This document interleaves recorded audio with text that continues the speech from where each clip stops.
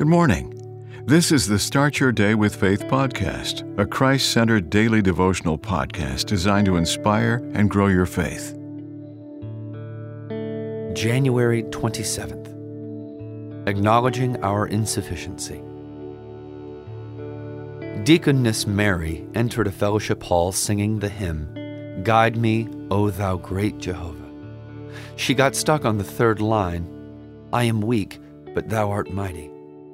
Someone in the room discerned that she was acknowledging her insufficiency. The group concurred.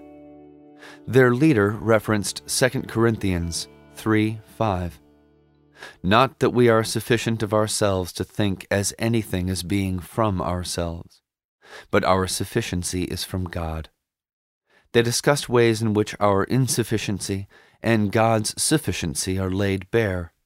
Our insufficiency and Christ's sufficiency, our fragility and His steadfastness, our frailty and His strength. A great lesson emerges. Without God, we cannot do much. Hence, we'll do well to A. Tap into His sufficiency as we pray, "Lord Jesus, we believe that everything that is needed can come out of your abundant and comprehensively sufficient resources of life. Help us to put all our hope and trust in you." And B.